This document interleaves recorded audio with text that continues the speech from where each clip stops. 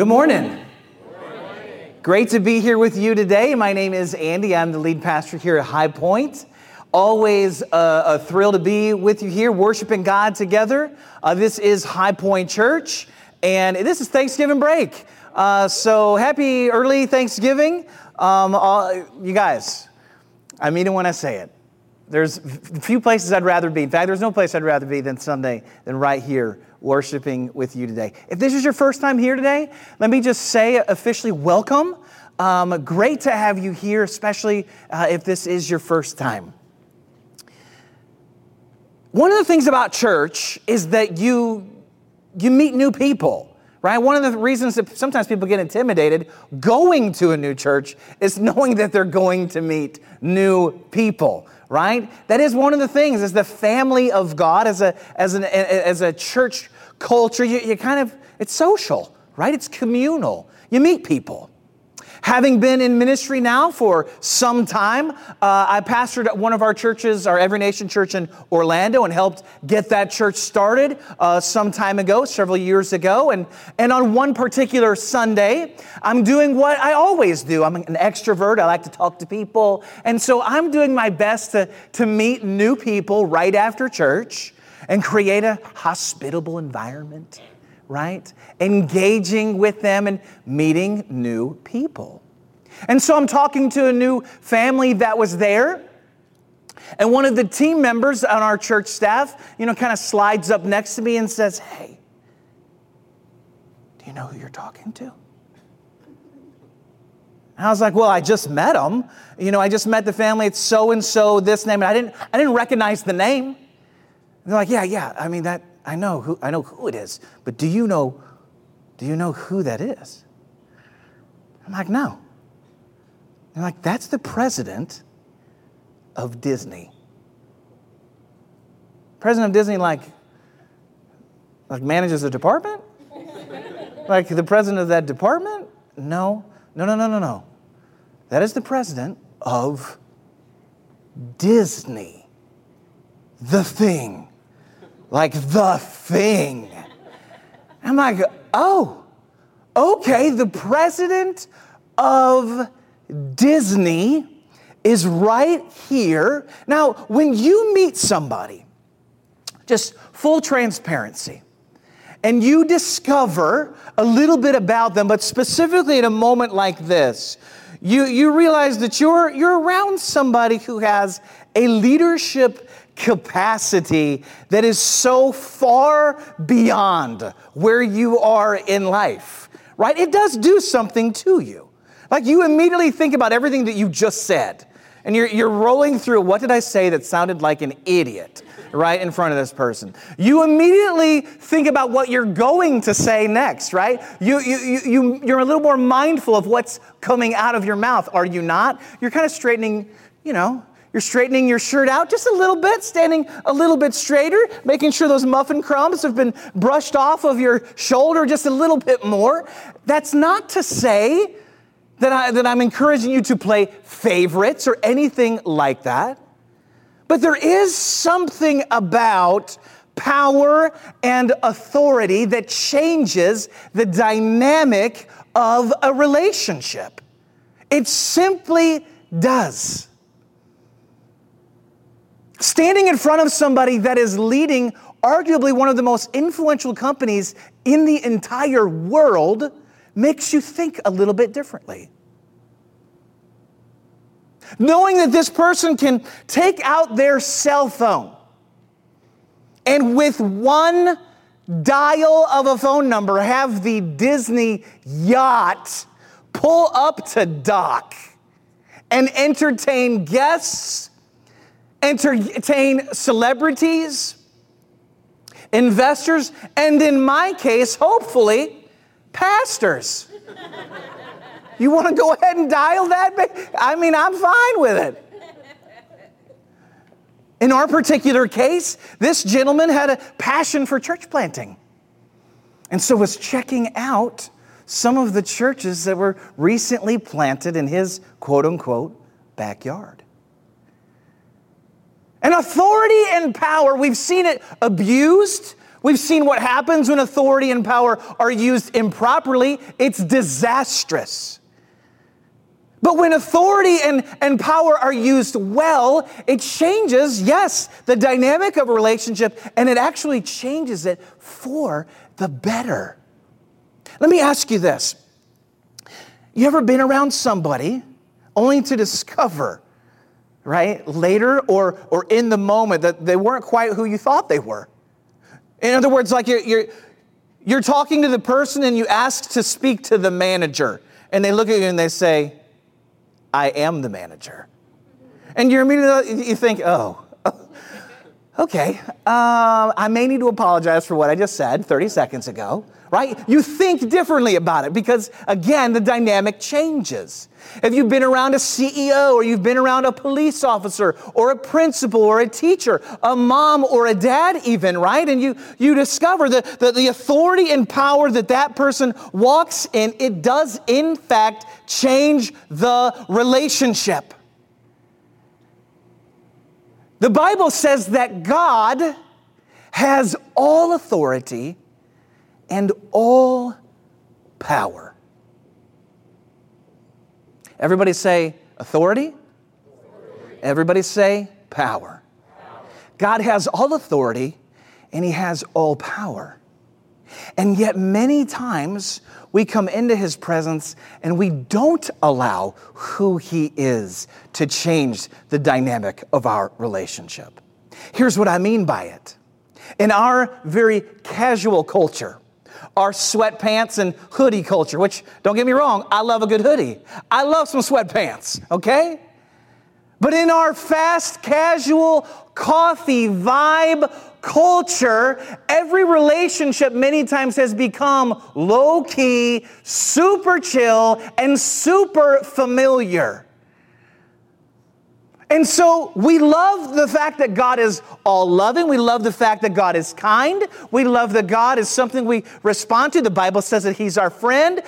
We come to Him. We love Him. He loves us. We bring our faith. We worship. We love. We help the poor. We do all these things.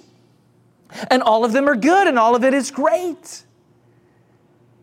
But many times we do it, and we leave this part out.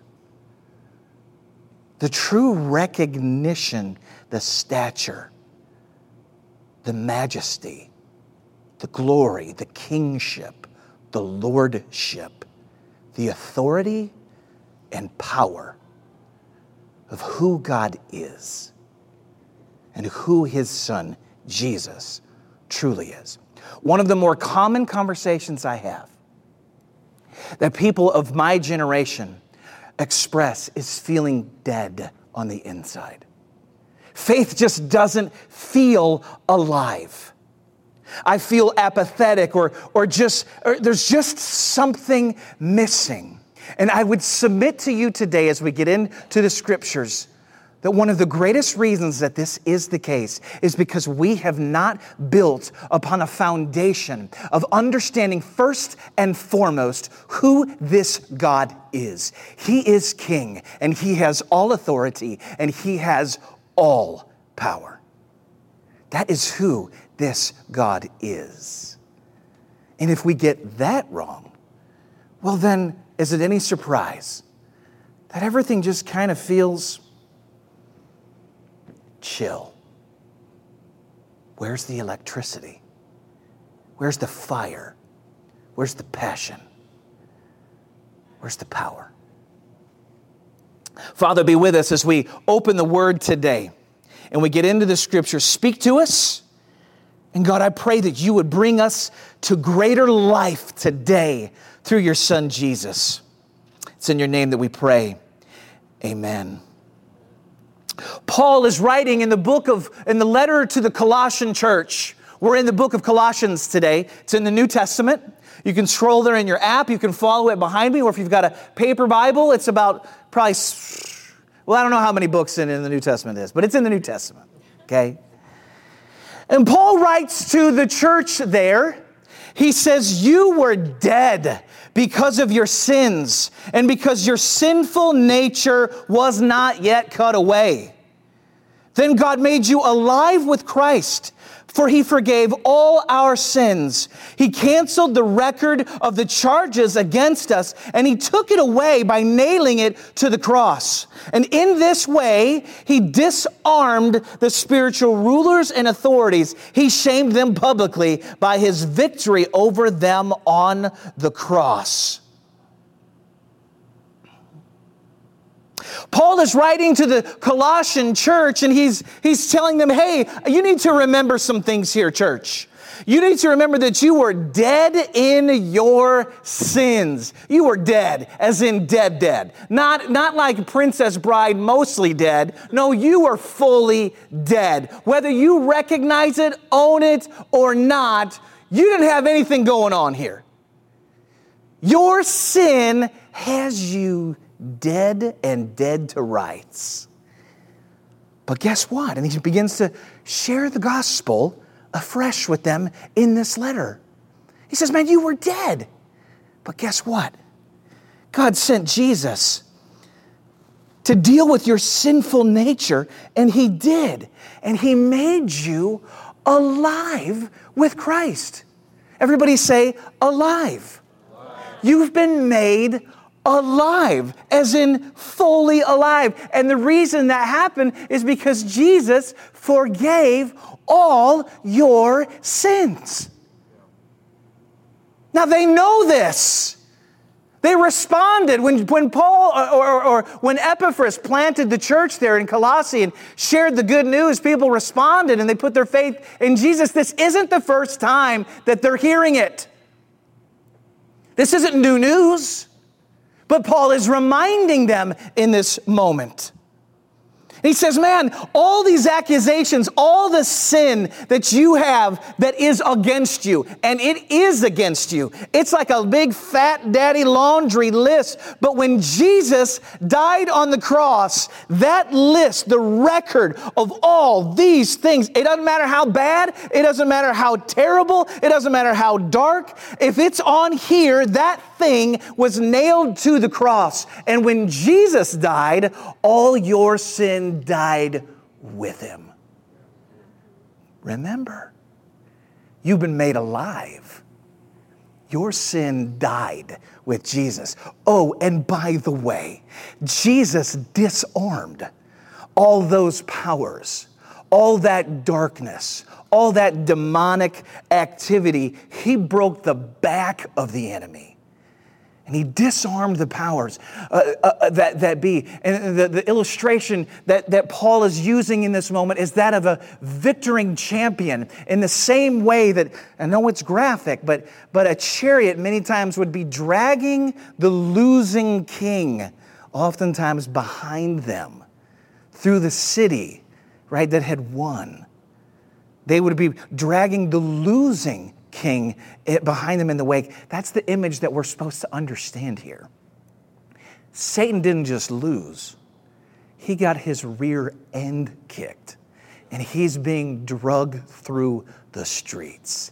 Jesus won, and he won big time because Jesus is amazing. There's no one like him.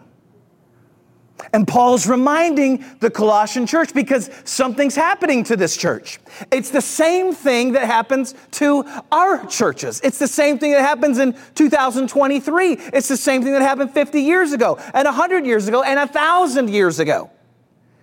You begin to forget the amazing nature of who Jesus is. And the thing that's happening here in Colossae is that they have other gods. It looks a little different than our culture, right? But in Colossae and in ancient history, in this moment, they had little idols. If you've ever seen the movie Gladiator, right? Russell Crowe's character, they have these little, these little idols that represent his family, right? And it's such a dear thing for him, and he's praying to them, praying for them, and they're little idols. Well, in this moment, in this point in history, you got an idol for money, you got an idol for the harvest, you got an idol for fertility, you got an idol for the weather, you got an idol for the marketplace. You had an idol for everything, and Jesus was added to the mix. The great news is that they hadn't rejected Jesus. It wasn't that they didn't believe that Jesus wasn't a God. It's that they didn't necessarily believe he was the only true God. And so Jesus was added to the table, the shrine in the house, and getting worshiped of one among many.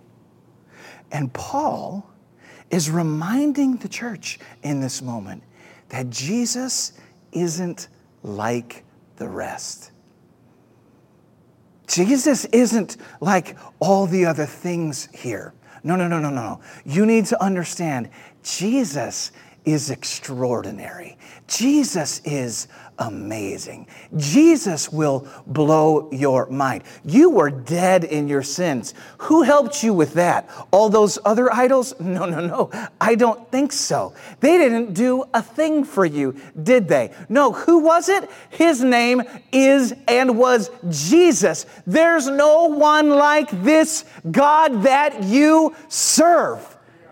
He broke the back of the enemy, the powers of darkness in your life. And this is what he says in chapter 2, verse 20. He says, you have died with Christ, and he has set you free from the spiritual powers of this world. In other words, all these other idols, all these other powers, all these other things that you're bowing down and worshiping, God has set you free from those things. You don't have to appease that God anymore. You don't have to bring that sacrifice anymore. You don't have to do that. You don't have to be afraid. You don't have to be worried. You don't have to build any kind of idol in your life to worship. The only thing you need to worship is Jesus.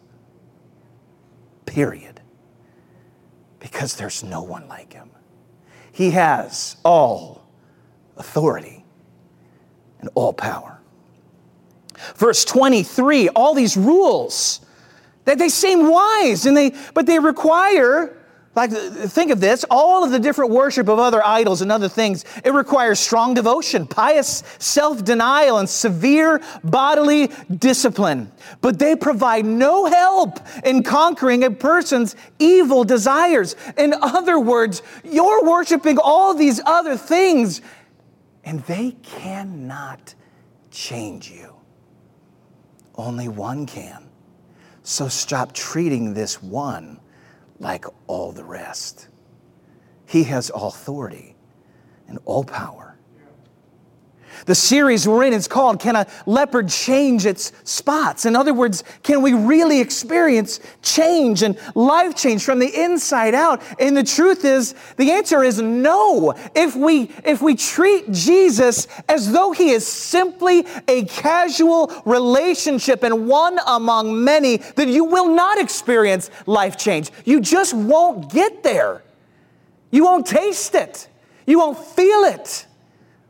You won't be moved. You will not experience the transformation that you desperately need because you're not really believing the gospel.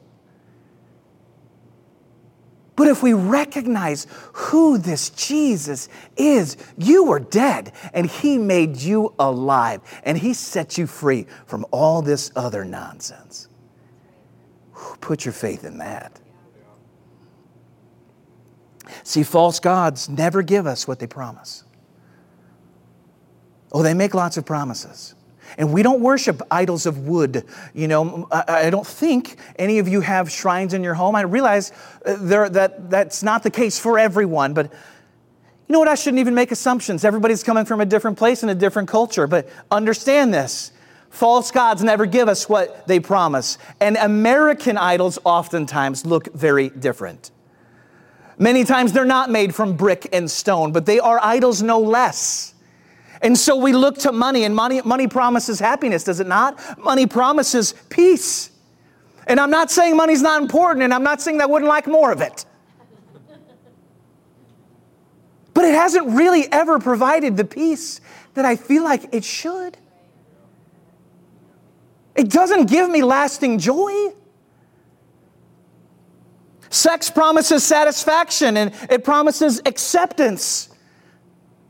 Feeling loved, but has it really ever delivered on that promise? No, it hasn't. Despite us giving our time and energy and hopes and dreams to it. Family promises fulfillment. Family's important, but as family really, is this the thing that all of your life drives to and is fulfilled by? No, it can't be, or you're going to be left high and dry. Success promises recognition and affirmation. Has it really delivered? No. No.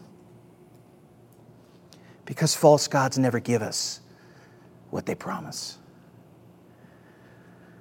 So Paul says, since you have been raised with Christ, set your hearts on things above, where Christ is, seated at the right hand of God. Set your minds on things above, not on earthly things.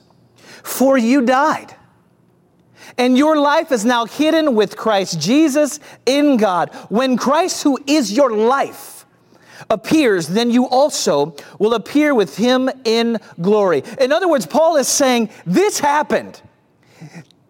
Jesus set you free, and Jesus has made you alive. And because that's true, since that happened, now this should happen.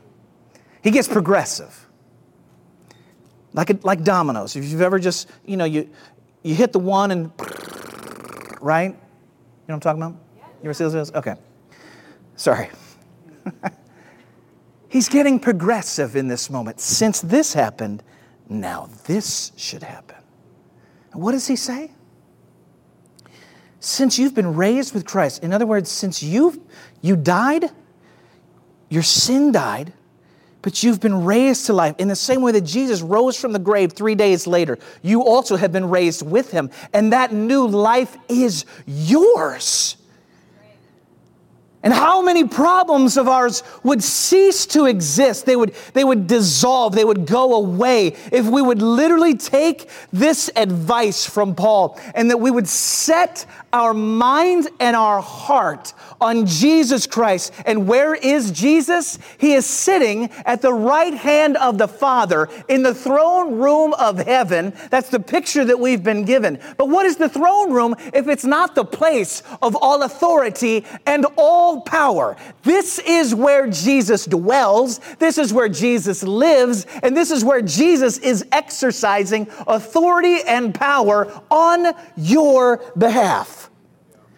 Fix your eyes on that. Set your gaze on it. Set your heart and your mind on Jesus. And the word that's used there is a Greek word called phroneo. Everybody say phroneo. You learned a little Greek today. It means to command the mind. This isn't like setting the table, right? Where you're like, a little fork right over here, knife, and a little liberty here. And, if you've ever seen the table get set with exact, right, dimensions and measurements, it's an impressive thing. But for most of us, setting the table is kind of casual. Just, fork and knife and spoon, whatever, whatever. Or you just grab the stuff from the drawer and go sit down, right? That's what we do. There's no setting of the table, right? You just go get it out the drawer. Get your drink. It's not getting set for you. What do you think this is? But Paul says, set your mind on it. Command your thoughts. Command your heart to get in gear and get in line. In other words, you got lots of thoughts, and so do I. Oh, I've got thoughts of, Lord, I need more money. God, I've got thoughts of that person hurt me and I'm mad about it. God, I've got thoughts of being jealous. I've got thoughts that are lustful. I've got thoughts that are angry. I've got thoughts that are unforgiving. I've got thoughts, Lord Jesus. But Paul says, you died to that. Those things have no power over you anymore. Now, phreneo your mind and your heart. In other words, get a hold of that thing and command it to start thinking the right things. Think about Jesus, who is sitting at the right hand of the Father, who has all authority and all power, and who defeated darkness in your life. Dwell on that. Are your mind or your thoughts drifting? Command them to get in gear. Come on, somebody. All authority and all power. Do you have that? Well, when you walk in the power of the Spirit, you have the grace of God at work in your life. And we get to command those thoughts to get in line and to be fixed on Jesus Christ, the Son of the living God. Does that mean that every problem simply goes away? No. But it means this, that the foundation of you and I experiencing the life of Jesus begins with understanding who this Jesus is. He is King, and He is sitting at the right hand of the Father, the place of all authority and all power. My daughter plays in the orchestra at her school. And we just recently had an orchestra concert. And there was a lot of people there. Like 300 students are in the orchestra, okay? That is a massive orchestra, if you don't know, right? And now, you know, the families are coming in, and the students have all their instruments. And when I say it's a room, it's not a room. It's a gymnasium, like court to court, filled with students, all broken up by grade. And they're getting ready to play their pieces that they have been preparing. And you've got the room, and the room is filled with who? Moms and dads and brothers and sisters and grandparents and friends. And this room is packed.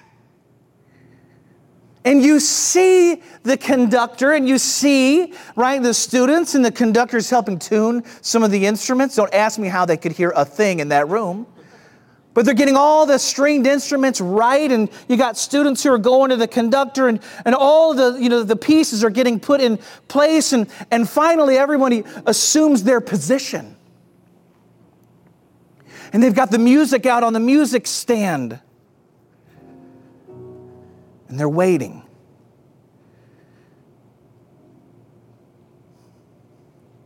And despite having everything tuned properly, and despite being on time, and despite being dressed right, and being in the right seat, there is still something that has to happen in this moment for this piece of music to come across right. And that is, you have to watch that conductor. Because that conductor is going to raise their hand. And the music begins. And guess what happened? It was a middle school performance. And not everybody was watching. And you had a whole section come out of the gate. Maybe they were amped, I don't know. Maybe they were excited, I'm not sure. Right, but the Wizard of Oz, the music to the Wizard of Oz, somewhere over the rainbow, we had an entire, stringed quartet over here coming out of the gate way before everybody else. And you have this, and then they're trying to play catch up over here, and all of a sudden the conductor is like, stop. Just stop. And everybody stopped. And I want you to hear this. With one word, the conductor, he raises his hand, the entire room stops.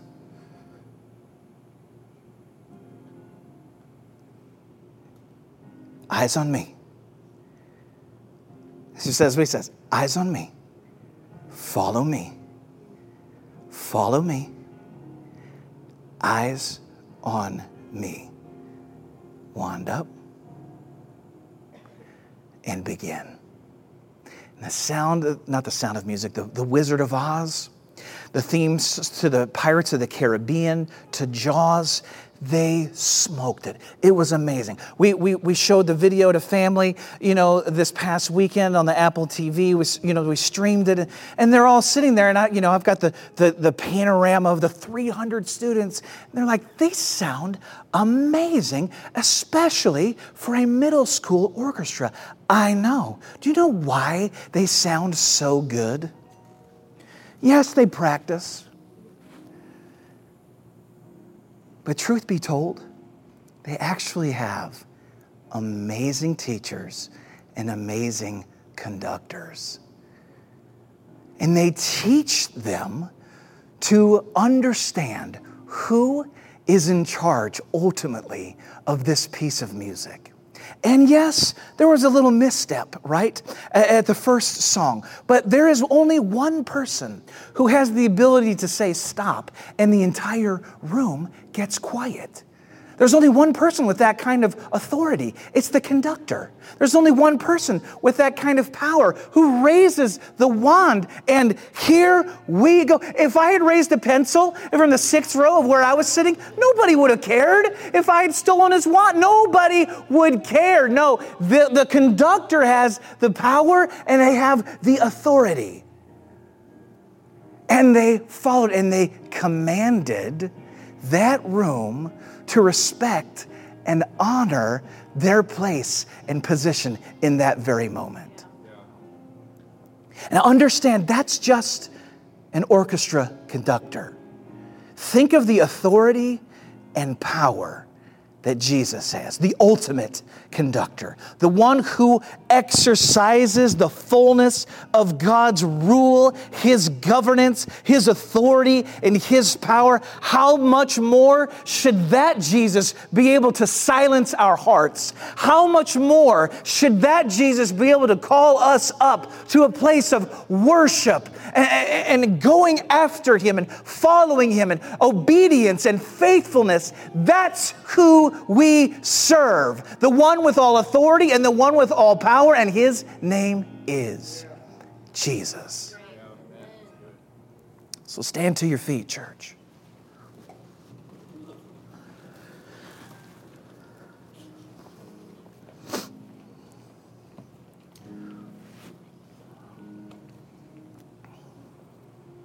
Paul writes in Colossians 1, I'm going to read it over you today. He writes a poem or a song. And we don't actually know how it was sung, but it's very likely that it is the oldest hymn in the history of the church as we know it. In other words, Paul is writing in Colossians 1, 15 through 20. And this was something that the early church would recite together. Either they would read it out loud or they would sing it together. It was a poem. It was lyrical. And it was to remind you of the power and amazing nature of Jesus Christ. You'd come into the worship assembly and you would be reminded of why you are here, because Jesus is amazing and He has all power and He has all authority. So this morning, in the same way they would begin their moment of worship together with Colossians 1, today we're going to wrap with Colossians chapter 1. Are you ready for this?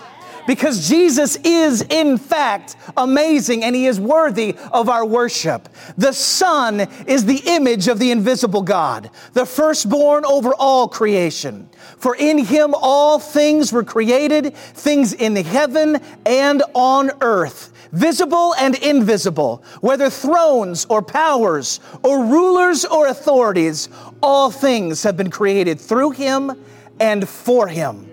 He is before all things, and in Him all things hold together. And He is the head of the body, the church. He is the beginning and the firstborn from among the dead, so that in everything He might have supremacy. For God was pleased to have all his fullness dwell in him, and through him to reconcile to himself all things, whether things on earth or things in heaven, by making peace through his blood shed on the cross. And the whole church said, Amen. That is who we serve. That's the Jesus that we serve. You can put your hands together, not for me, but because Jesus is amazing. There's no one like him in all the earth. And if you want to feel alive on the inside, it starts by recognizing the power and authority, the majesty and glory of Jesus Christ, the Son of the living God. Father, we thank you. We worship you this morning because there is no one like you. And we give you all praise and all honor. It's in your name that we pray. Amen.